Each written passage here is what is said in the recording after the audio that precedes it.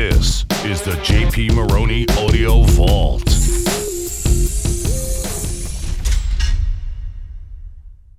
The best investment, in my opinion, that an entrepreneur can make is in getting more customers. Once you know your numbers, here's the facts. Once you know your numbers of what a client is worth to you over their lifetime and how much they spend in their initial transaction and each subsequent transaction, how frequently they come back and buy again, what their average referral factor is, like if the average, client refers 0.5. In other words, for every 2 clients you get 1 referral. Or for every 1 client you get 3 referrals. Whatever your numbers are. Once you know your numbers, then going all in on buying new customers is, in my opinion, the absolute supreme investment that an entrepreneur can make in their business because it pays back. It may take a week to pay back. It may take a month to pay back. It may take 6 months or a year to pay back, whatever that number is. But I ask people, if you could go to a well and stick a $10 bill in the well, and then you pull that, in a bucket and drop it down, and then you pull that bucket back up, and there's a $20 bill in the bucket, how many times would you be willing to stick a $10 bill and drop it down in the well?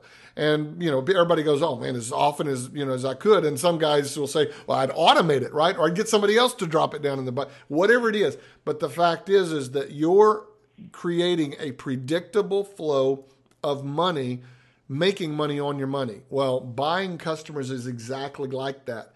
If you're putting money into generating leads and you know a certain percentage of them will convert into customers or clients for your business, then you can predictably grow and you can accelerate the velocity or the pace at which you grow. That's very, very exciting. And so if I'm looking at leverage of money for a business, that's the ultimate leverage. Now, there's another kind of leverage, and if you want to talk about it, we can talk about it, but I love the idea. I learned a lot of this from Jay Abraham years ago about leveraging off of other people's resources in terms of who they already sell to.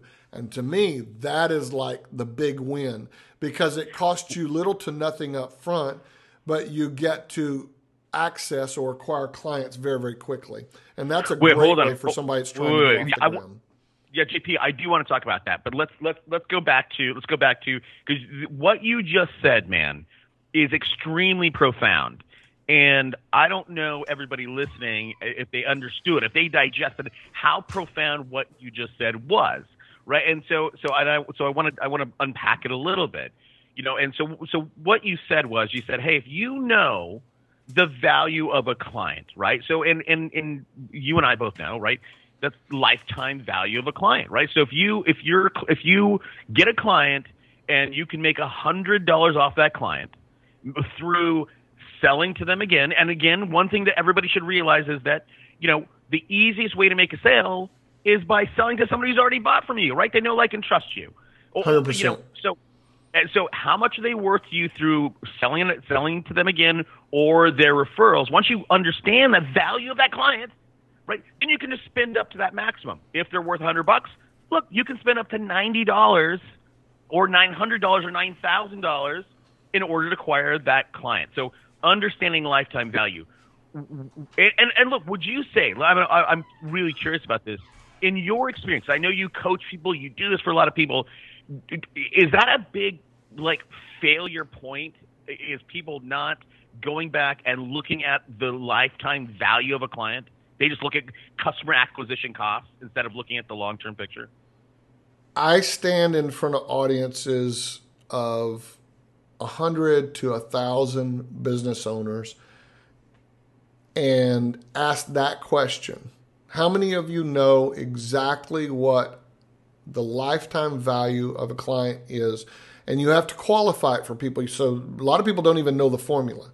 So the lifetime value of an average client is this. It's what is the total average, and you can look at it in gross sales, you can look at it gross profits, you can look at other numbers. But over their lifetime, based on the average number of years that a client will stay with you. So I will give them the formula and I'll walk them through an example. Like you said, $100. I'll say, so let's say that the average client spends $500 with you initially, and they do that twice a year. So that's $1,000, and on average, they stay with you 3 years. So that's $3,000, just for example's sake. So the average client's worth $3,000.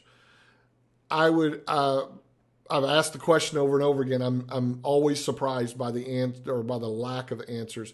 Less than 20% of the audience, sometimes less than 5 or 10% of the audience.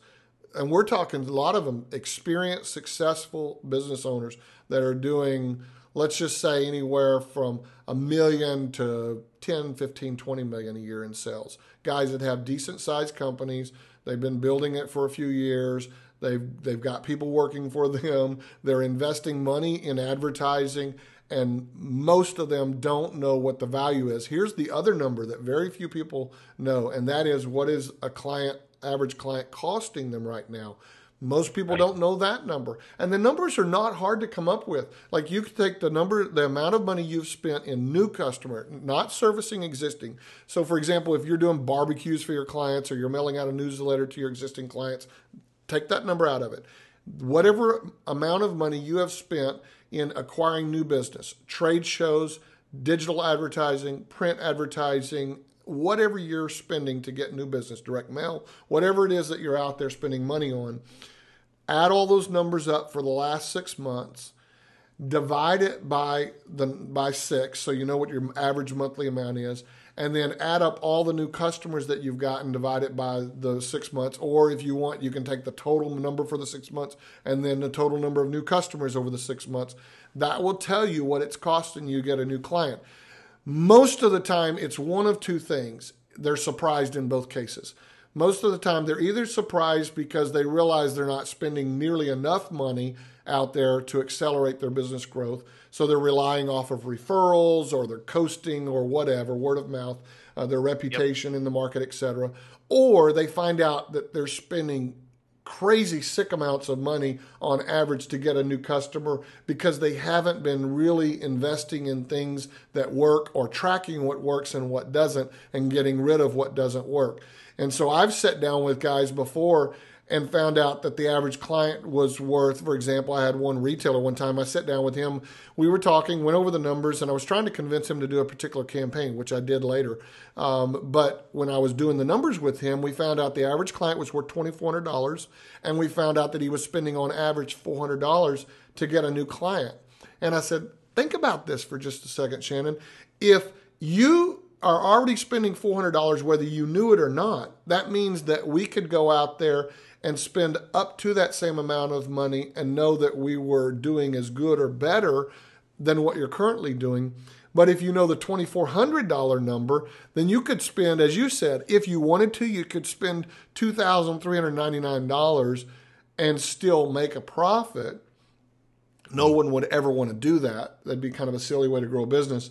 But you would know that you could do that and still be profitable. Without knowing those numbers, you're flying blind. You absolutely don't know what you can afford to spend, and you don't know what you are spending to get a new client. One of the guys here in our team, he says all the time, no math, no money. And I believe that. I think that you absolutely have to know your math. You have to know what a client's worth. You have to know what you're currently spending. And then you have to also, some other numbers you have to know is what your conversion numbers are. So how many prospects or leads do you have to be in front of with your complete sales process? That could be a funnel. It could be taking people in a store or an office or getting them on the phone, whatever your complete sales process is. Going out, if you're a real estate agent, going out on an appointment for a listing or a buyer agent representation, whatever that might be. But whatever that sales process is, how many people do you have to put that complete sales process in front of to be able to convert one customer, one buyer? And once you know that number, then you can break it down and reverse engineer it and know what you can afford to spend to generate a lead. And that's the more powerful number, because once you know what you can afford to spend on a lead, then you can reverse engineer your advertising dollars and know how to go and spend them efficiently. Yeah, man, that was, again, brilliant. That should be a TED Talk, JP. I loved it. And I agree with everything you said. Let me throw something at you that I hear commonly, because we put what we do, JP, here, like how we support the show is, we put people on radio and television. So we're direct marketers, and we believe in, direct revenue, right? You spend $1,000, we want to see you get, earn a return. Now, when I'm talking with people and I'm looking at what they're doing, and I just like you, I commonly see people doing stuff that doesn't work, and I know it doesn't work. And I go, dude, stop that, right? Stop that. But people are so invested in, like, no, this is my idea, and I've been doing it for a long time. And I'm like, dude, just stop that. And here's what I will commonly hear, and it drives me nuts. I'll go, how much did you, what's the return on that? Now, they don't know those numbers most of the time, right? And you said something, again, profound, right? If you are not measuring it, you can't manage it, right? Everything's math. Right? If we know how many people we need to get in front of, like, we can literally reverse engineer it to know how many hours a day we need to work, right? If you can't measure it or not measuring it, you can't manage it. What would you say to those people who are spending money on marketing / advertising? It's not working, but here's their excuse to go, yeah, but it's good branding. What do you think about that? Because I hear it all the time. Yeah, it's good branding, or we're doing it for the exposure. Yeah. Right. Yeah. Well, if you can't measure it, then how do you know if it's working or not? And if you are out there, if you have money to blow, okay, let's say that. If you have money to blow, then go for it. Do all the branding you want. But if you're like a lot of business owners where you need every dollar to pull its weight, and every investment that you make into that company to produce some kind of a return on investment, then you absolutely need to be investing in something that is trackable and measurable. Some form of response. It could be someone filling out a form. It could be calls. It could be store visits. Every bit of this is measurable these days. There is nothing in the marketing space that you cannot measure. Even press coverage these days. You mentioned radio and TV, and we haven't gone over your business model in detail, so I don't know completely what you do. But, if you're talking about PR type stuff, you can even put tracking links on stuff like that and have custom URLs that redirect. There's just a way to measure and track everything that you're doing so that it brings back the information that you need to know whether or not to continue investing in that or to not. I say if you're either not investing in client acquisition, measurable client acquisition, or if you're investing in advertising but you're not measuring and tracking, you're just basically throwing mud against the wall, then you deserve everything you don't get. Yeah, that's good. I love it.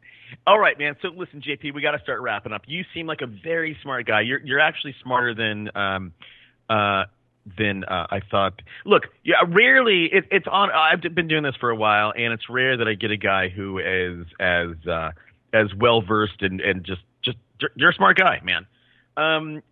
So here's my question to you, right? We always ask for a book recommendation. How did you get so smart? And here's a setup. I'm an aspiring agent. I'm an aspiring entrepreneur. I have $25, JP. What book should I go get right now? You have $25. Number one, I'm one of those funny kind of guys. Is I would say buy used books and get more. But anyway, yeah. But if you could only read one book right now, wow, without knowing what their gaps are, because we don't know what the gaps are. But without knowing what their gaps are, I go back to selling, what you and I were talking about.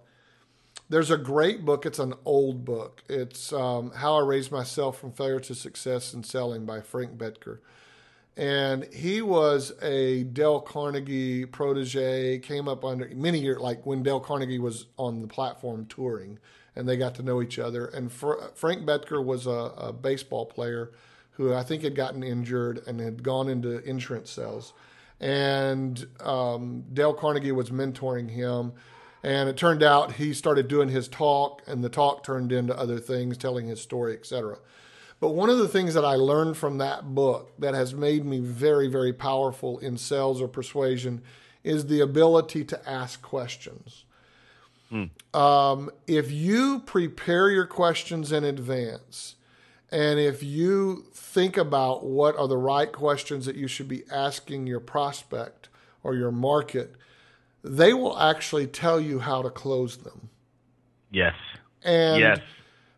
That has never failed me. But see, what's really interesting is that, what is it? What was the philosopher guy? The whatever method.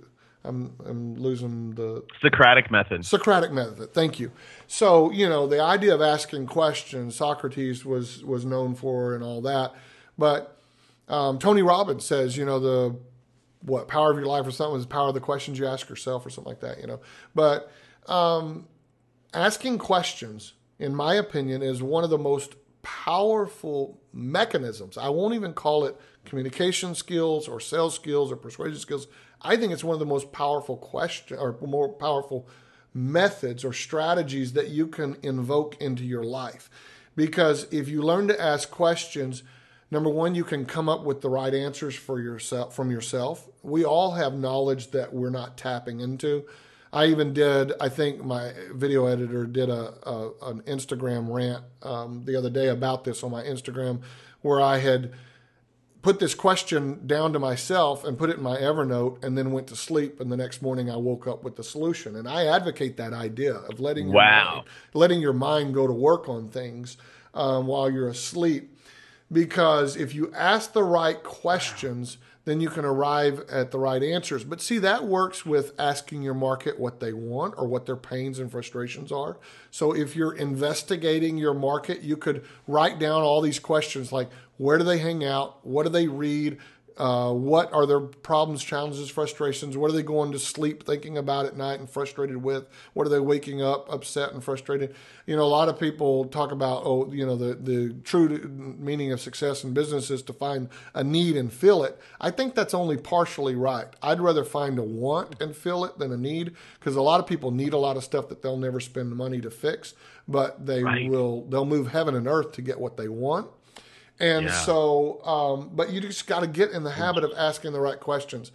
And I heard a guy many, many years ago on the platform. I'm trying to think of his name. Peter Daniels. He was from Australia, and he made a statement. He said, "He or she who asks the questions controls the conversation."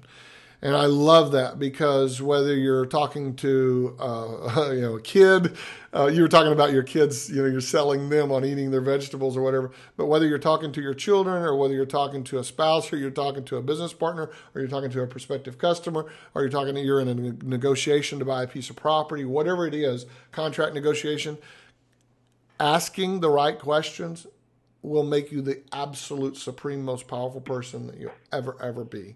And so I think the idea of asking questions originally came to me in reading that book, How I Raised Myself from Failure to Success in Selling.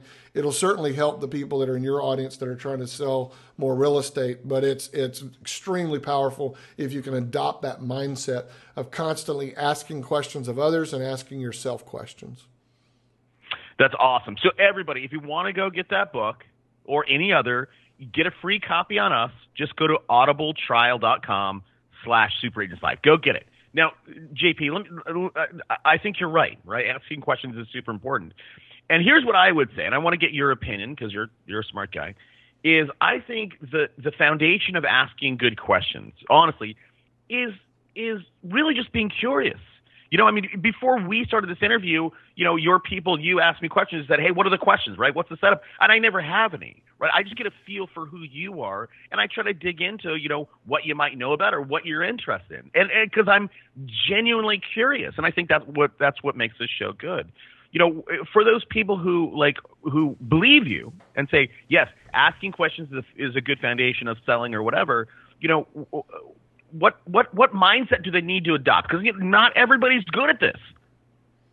Well, if you walk through, let's say you're going to use it for a sales process. This is something that's so applicable to anyone that's listening, because everyone has a meeting coming up. It may be coming up in an hour after you hear this podcast, or it might be coming up tomorrow or the next week. But everyone has a meeting that's coming up. What I would suggest is you just use the next meeting as an experiment.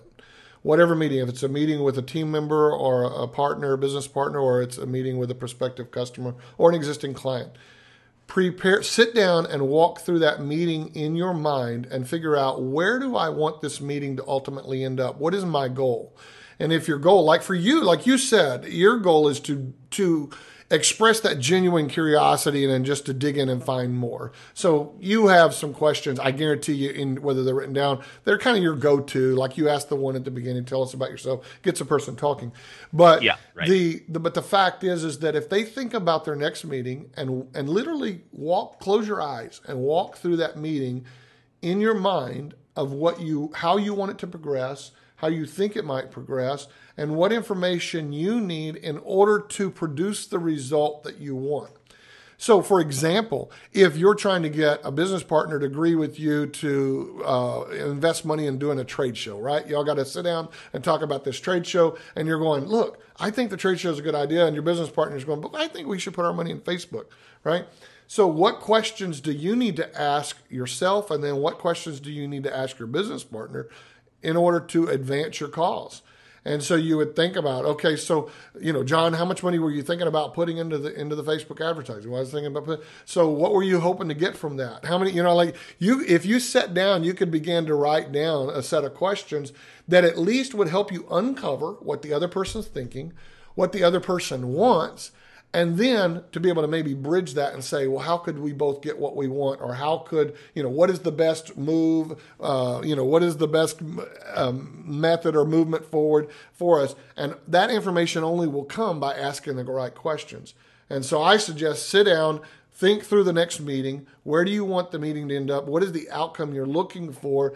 And what are the questions that you need to ask to uncover the information that you would need to be able to close the deal or sell your point or get your point across? And if you experiment, the more you do it, the easier it gets. So and once you adopt that, it's funny because I have 3 daughters. So I have a 20, a 12, and a 7. And at the time of this interview. And my 20-year-old is in entrepreneurial studies at Florida Institute of Technology. She's a junior in college. And she came back to me the other day, and she was talking to me in front of her boyfriend, who's an engineering student who just went in, his internship is in the engineering sales for a robotics company. And so I was helping him prepare for a presentation. We were talking about this stuff. And she said, it's so funny because now that I'm old enough to see it, I see all this stuff my dad used to do to me when I was a kid with these conversations, because I would use questions. Instead of telling them what I wanted them to do or whatever, I'd say, well, what about this? Well, what about that? Well, if this happens, what do you think is going to happen? And if this happens, and if they do this, what do you think is going to be the outcome? And if you ask them, you can actually lead someone to make the right decision or conclusion if you ask the right questions. And that's why I love that Peter Daniels thing. He or she who asks the questions controls the conversation. And if you ever get in a corner, this will help people. If you ever get in a corner and somebody asks you a question, you can just say this. You know what? That's a very interesting question. Why do you ask that? Yeah. Whoa, that's a good one. Yeah, that's a good. I agree with you, JP. And I don't do this. Normally I disagree with people, and that's the kind of one of the things on the show here. But I agree with you. Ask questions. And here's the thing I would add. So ask good questions. Think about questions. And then listen, man. This is the problem. People ask questions, right? They know the outcome they're driving towards, and they do a good job of asking questions, and then they fail because they fail to listen. The other thing I'll tell you with my kids, I do ask them a lot, and my wife. Here's what drives me or them crazy, and I'm sure you're good at this too, is I also talk in illustrations. Like when I talk, I'm like, okay, well, it's kind of like this, and I give them an analogy. And I'm actually doing some marriage counseling right now with my wife.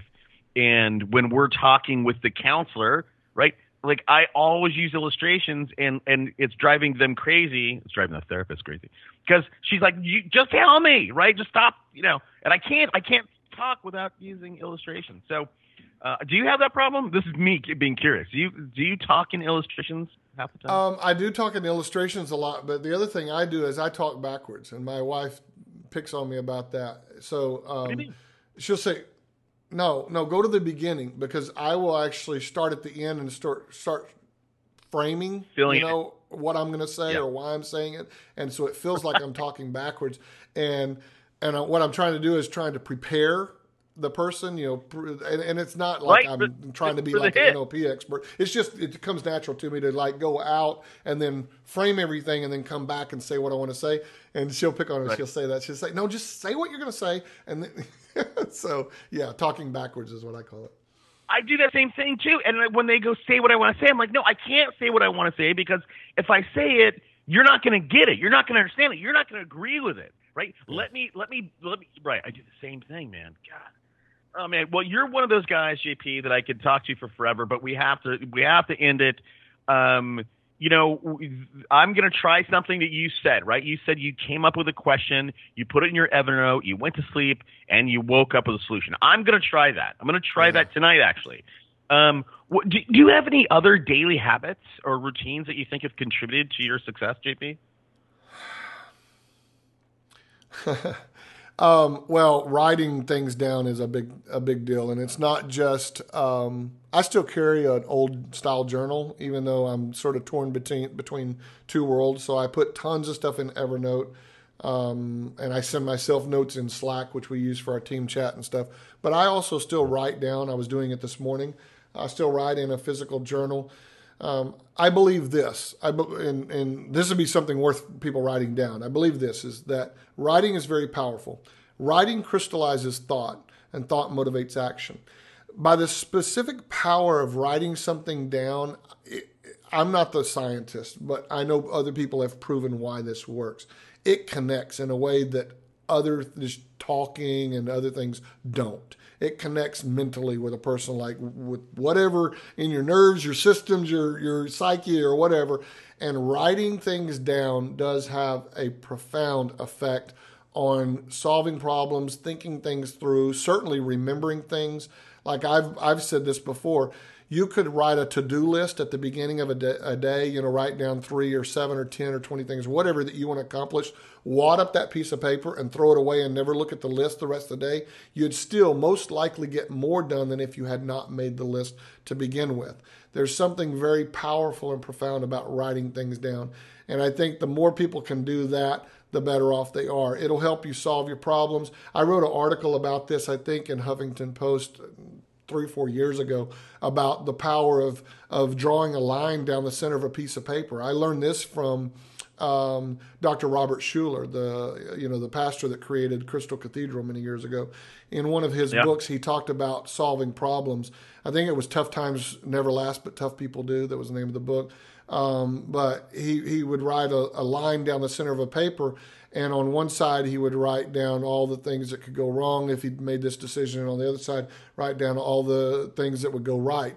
And then another thing is he would write a 10 list. This is actually what I wrote the article about, wrote a list of 10 things. So he would write down 10 different ways he could solve the problem, and sometimes it was as simple as breaking down. So let's say that you need $10,000 by the end of the month, right, to be able to close on a piece of property or to be able to pay certain bills or fix something, whatever it was.